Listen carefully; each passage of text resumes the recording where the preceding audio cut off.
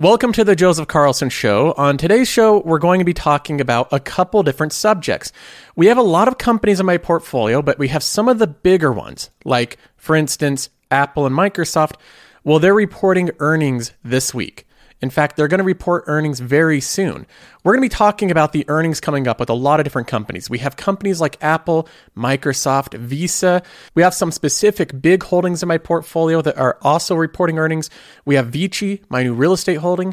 They're reporting earnings this week. We have Texas Roadhouse. That's another company I'm very bullish on that they're reporting earnings as well. So we're going to talk about earnings and go over what I think is the biggest challenge for companies this week. When they report earnings, this is going to be the very tough thing that they have to overcome. And in some cases, this challenge is so big, it'll make the companies look like they're not performing well when they really are. I'll give you a spoiler alert. The challenge they're facing is comps. It's comparables. It's comparables of their earnings this year to last year because of how unique of a year last year was. So I'm going to go into the concept of comps and whether that should factor into how we look at these companies.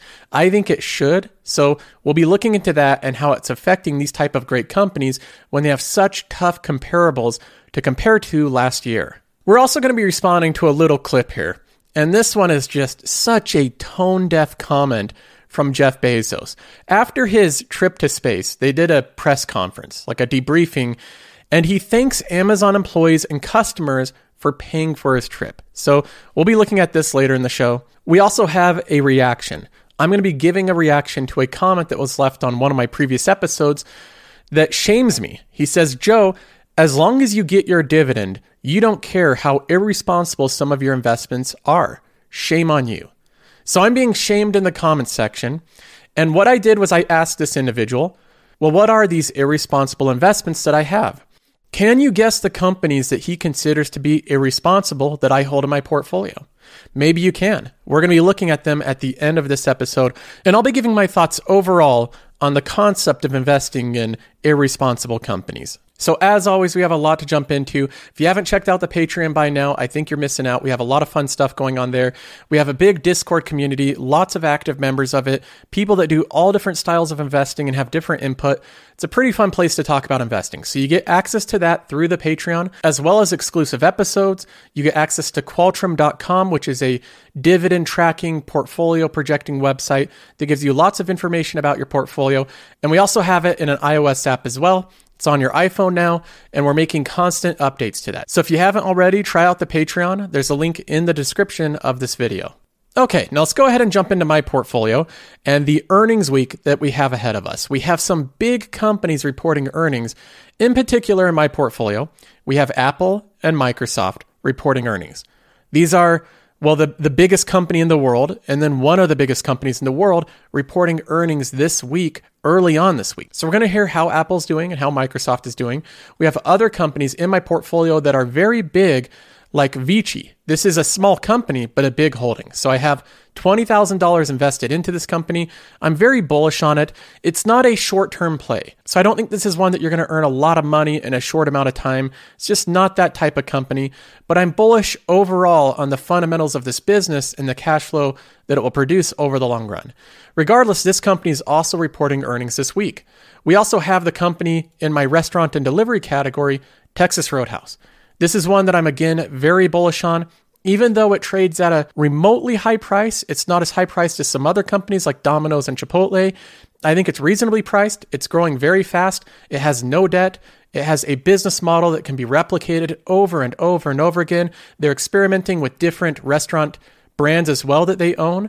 And I just think it's a fantastic company to own right now. So this is a good dividend paying company that also has their earnings report coming up this week. Now, in addition to the companies that I own, we have a lot of different companies reporting their earnings this week. And I think that they're going to face one giant challenge that will be very difficult. And that is the concept of comparables. Comparables is going to be the biggest challenge that these companies face. What are comparables? That's a question you might be asking. What are comparables? I'm not talking about in real estate when you compare the property value of one thing to another. That is a completely separate definition. When I'm talking about comparables, I'm talking about this definition, which is the performance this year compared to the performance last year. You see, the problem the companies are facing right now is the earnings report are almost always on a year-over-year basis. They're year-over-year. They're not quarter-over-quarter. They're not decade-over-decade. They're year-over-year. And the issue with that is that last year was a unique year. So a lot of these companies, especially tech companies like Apple and Microsoft, had unusually good earnings last year. And this has been a challenge because even if they have good earnings this year, it might not look good in comparison. So this is the challenge that these companies face right now. If a company has an unusually good year, the next year, although actually good, maybe by comparison look bad. So a lot of the companies like Apple and Microsoft that benefited from people staying home and buying so many devices and playing games and being on their services virtually 24/7, now they have this comparable this year to compare themselves with last year. So they have to beat an unusually good year to even look like they're doing good. When in reality, even if they underperformed last year, on an annualized basis over a longer time period, they're still doing better. So this has by far been the biggest challenge that these type of companies have faced. You see, Netflix is one of the best examples of tough comparables. On the baby blue line, we have 2020. This is how many subscribers they gained in 2020. Netflix gained, I believe, about 40 million subscribers in 2020. That is an unusually good year. You can see that in just a couple months, they gained like 25 million. That's incredible. But obviously we know why. It was COVID, people were locked down, they had nothing else to do other than stay at home and in large part watch Netflix. Well, in this year, by comparison, since they're gaining a little bit less subscribers than usual because of the massive pull forward last year, their comparables are tough. This is a tough thing to beat. So by comparison, Netflix looks like its business is struggling. It had such a good year last year that this year it looks like it's struggling when it's really not. It's not struggling as much as people might think. On an annualized return over the past 5 years, Netflix's subscriber gain is actually right on track. It's completely normal. It's just the comparables that make it look difficult. Gene Munster, who's an analyst that covers these type of companies, talks about the concept of comparables and how it actually reflects on Netflix's business. I think you really need to think about the business and the stock. The business is doing really well. Paid sub ads up 9%. The guidance was for 9%. Even with that guide down, it still was 9%. This is off some incredibly difficult comps. And so I think He says this is off of some incredibly difficult comps. He's noting how much of an unusually good year Netflix had last year and how even so, they're still performing good. But by comparables, it doesn't look good to most investors. Credit. Also, engagement up 17% year over year from the pre-pandemic levels. What that tells me, Melissa, is that more people have gotten essentially hooked on Netflix. It is a testimony of their great content. Gene notes that despite the strong fundamentals of the business, the increased engagement, the growing number of subscribers, the stock price shares a different story. Netflix is suffering from tough comparables, and it will be a while until it looks like they are growing at the same pace that they once were. Now, of course, Netflix is not the only company that has to deal with this issue of very tough comparables from this year to last year. Apple's another company that had blowout earnings as a result of, being on lockdown, having COVID, and everybody being in their houses using digital products and being on their phones. Naturally, that led to a lot of Apple customers using more of their services, their games, Apple Music, Apple Arcade, Apple TV Plus, all the different products that Apple sells, more people were reliant on them. Not only digital products, but also their hardware. People got iPads to communicate with family and laptops to do more work from home type of stuff. It led to a blowout sales of 54% increase in Apple, and they authorized $90 billion in share buybacks. This was about as good of an earnings report as I've ever seen with a company ever. There was even analysts that covered lots of big tech companies, and they said that this was hands down the best earnings report they've ever seen from any company ever. Now, after an earnings report like that, you'd suspect the stock to go rocketing to the moon, right? That's what you'd think would happen. That's not what happened with Apple. In fact, the stock price trended downwards, 6 or 7%. How could it possibly trend downwards after that good of an earnings report? It started eventually to trend back upwards. It's up around 10% since then, but that's over the course of the past few months. So why hasn't Apple rocketed to the moon in price after that earnings report? It's the same thing we're all concerned about. They're setting themselves up for tough comparables. So I hold Apple in my portfolio as well as Microsoft. Both of these companies have this issue that they're going to face, and I'm going to continue to hold both of them through this earnings report, even though they've recently gone up in price, and in some cases quite a bit. Microsoft has performed very well. I'm up $4,300 on this company, and then Apple obviously has performed okay. I'm up $14,000 on this one. So the reason that I plan on holding these companies, even when they face tough comparables and there is some risk in the short term with their earnings report, is because I'm looking at the overall picture. Here's the revenue segment of Apple. This is year over year. Since 2009, they earned $42 billion in revenue. Then they grew that to $65 billion, $108 billion, $156 billion, so on and so forth, to a company that now earns $274 billion last year. It's a lot of money that they're taking in revenue. The growth has slowed a little bit since 2009, as most mature companies do, but there's still a lot of growth going on with this company. If we go in and highlight just the services portion of Apple's business, which is the high margin, residual income, subscription income stuff like the Apple Arcade, Apple Music, Apple Fitness, Apple TV Plus, their insurances, and the App Store, you can see the growth of this specifically over time. Look how quickly this is growing. The growth of their Apple services is not slowing down, and every new device that they sell is another opportunity to entrench someone into their monthly services. This also has the benefit of being almost double the margins, the operating margins on the service revenue, than their normal device sales. So they're making 60 or 70% margins on the service business. Last year, in revenue of their services, Apple brought in $53.7 billion. It's a lot of money being brought in by services. I'm going to be paying attention to Apple's business in terms of its growth, its service business, and how the story's playing out, but I'm not going to base whether I buy or sell this stock off of one quarter and if there's some pulled forward demand from last year to this year, because I do think the comparables are tough. If the earnings report isn't as blowout as usual, that's not something that concerns me with Apple. So right now, I'm not concerned. I actually think that Apple and Microsoft's earnings will be very good. I think that Vici's will be good as well. But I'll give a follow-up video later this week giving my reaction to what the actual numbers are. Now, moving on from that, I have to highlight this clip. This is something I did not expect. I consider Jeff Bezos to be very smart, very intelligent. Obviously, he started Amazon. You can't be a dummy and do that. You have to have a decent level of skill to be able to start a company like Amazon, run it for 20 plus years like he did, and grow it to one of the biggest companies in the world. But I have to say, fair is fair. I have to give criticism where it's deserved. And this is perhaps one of the most tone-deaf comments I think I've ever heard an executive say. It might rival the Blizzard Con where they're trying to sell to their core gaming audience mobile Diablo and mobile games, right? This is on par with a CEO being as tone deaf. This is one of the most tone deaf, if not the most tone deaf comment I've ever seen. I want to thank every Amazon employee and every Amazon customer, because you guys paid for all of this.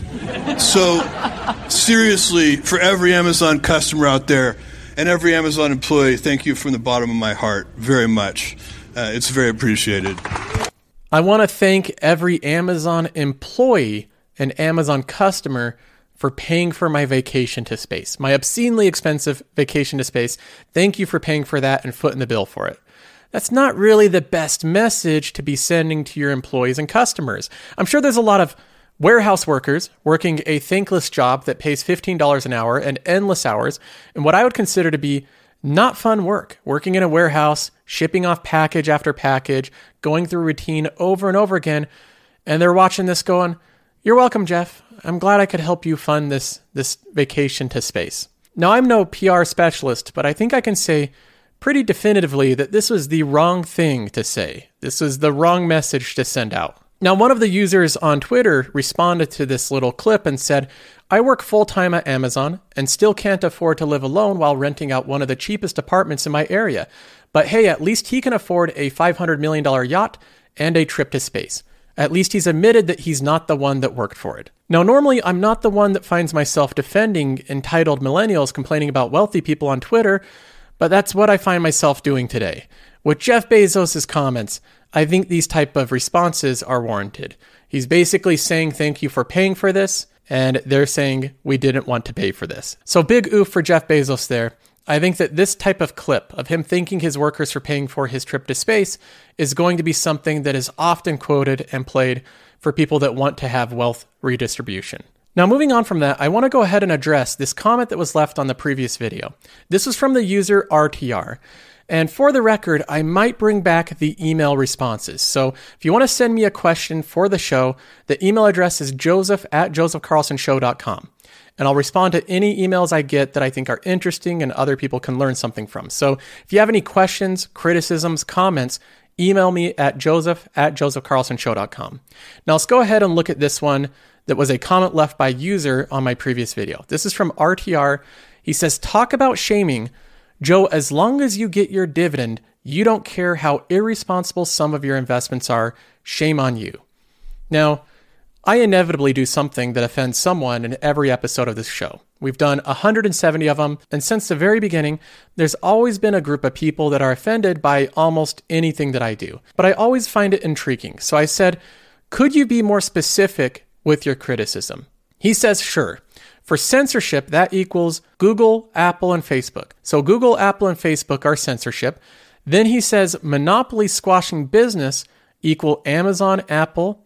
Then he says sweatshops equal Apple, Nike. He says you worship Buffett, but most of his businesses are socially irresponsible. Coke and Pepsi, those are worse than COVID-19. I know people addicted to that stuff, but at least you can retire with a clean conscience, right? So he's basically saying that I'm invested in all of these evil companies, I worship Buffett, and I can't retire with a clean conscience. Now, my reply to you, RTR, might surprise you. I do agree with you to some extent here. I think that some of the things you're bringing up are accurate. You say that Google, Apple, and Facebook, they practice censorship. I most certainly agree. I think that in some cases they do censorship and they do it unfairly. They kicked the president off their platform for violating various reasons. They censored Hunter Biden stories. They censor various news articles. Sometimes it leans to certain political sides, and there's arguments to be made there that these companies practice a level of censorship. I also agree that these companies are monopolies. They squash businesses frequently. You can look at Amazon and diapers.com. They crush that business with strong-arm tactics, and Apple has done the same thing throughout its life, crushing businesses left and right, dominating them iteratively over and over again. So I agree with you there as well. Now, with the sweatshops you name Apple and Nike, I don't know as much about that issue, but I hear that the work environment for their employees overseas creating their products is not great. You say you worship Warren Buffett, but most of his businesses are socially irresponsible. I wouldn't use the term worship. I don't say prayers to Warren Buffett, but I do consider him a great investor, along with Peter Lynch and Howard Marks and other people that I try to learn from. You say that he has socially irresponsible investments, i.e. Coke and Pepsi, and that they're worse than COVID-19. Now, I think that's a little bit of a stretch there. Coke and Pepsi are not spreading around the world, killing people indiscriminately like COVID-19. So I think you've stretched a little bit on that comparison. I can't follow you there. You say, I know people that are addicted to that stuff, but at least when you'll retire with a clean conscience. So I actually overall agree with you, RTR. These companies aren't perfect. They do have problems. Apple and Facebook and Google and Nike, they all have things that they can improve. But my question for you specifically, RTR, if you want to give us an answer to this, just leave a comment in this video, is what are you invested in? What are you invested in? Very simple. If you're invested in real estate, do you like the fact that someone else has to go and work to pay you while you get wealthy? Do you think that's moral? There's no problem with someone else going to work, coming back and paying you while you're the owner, getting rich off of the land and the rent. There's moral arguments to be made against real estate. Are you invested in land? You have Henry George pointing out philosophical arguments against even owning land, saying landlords grow rich in their sleep without working, risking, or economizing. So there's people strongly against real estate and land. Are you invested in oil? Because if so, you're killing planet Earth, polluting the skies, right? We've all heard that argument. Are you invested in gold? What could be wrong with gold? Well, blood has been spilt over gold. Wars have been fought over it. Do you like owning that asset, right, with that context? Do you like investing in Bitcoin? Maybe that's a new one, right? There's no issues with Bitcoin. Oh, there's the big argument that Bitcoin is polluting the skies because of the amount of energy it takes to run Bitcoin. We can go across any investment, left, right, and center, and inevitably there'll be people that have an issue with that investment. I've seen it with my portfolio. It doesn't seem to matter what I invest in. There's inevitably someone like yourself that has an issue with it. Now, there actually are some industries and companies that I've avoided so far, RTR, actual ones that I don't think that are good for the planet or people generally speaking. I avoid MLM companies. I just don't like them. I wish that type of marketing would go away, so I avoid them. I don't invest in tobacco. I think that it's not a good product. In any dosage, I think it's a bad product, so I don't invest in the company. I don't invest in private prisons. I don't think there should be any kind of profit motive behind a prison, so I don't invest in it. So there are different categories I ignore or I don't invest in, but it's not my job to go and tell people where their moral set should be. I show what I invest in, I show what I'm trying to do to make money, and it's up to your own judgment what you want to invest in. But I'd be interested to know, RTR, what are the very moral and responsible businesses that you invest in that never squash other businesses, that never cause any type of adverse effect whatsoever, that they're above criticism? I'd like you to leave a list of good quality companies that fit that description, and I'd genuinely be interested in looking over them. But with that said, that is all for this episode. I'll see you all next time.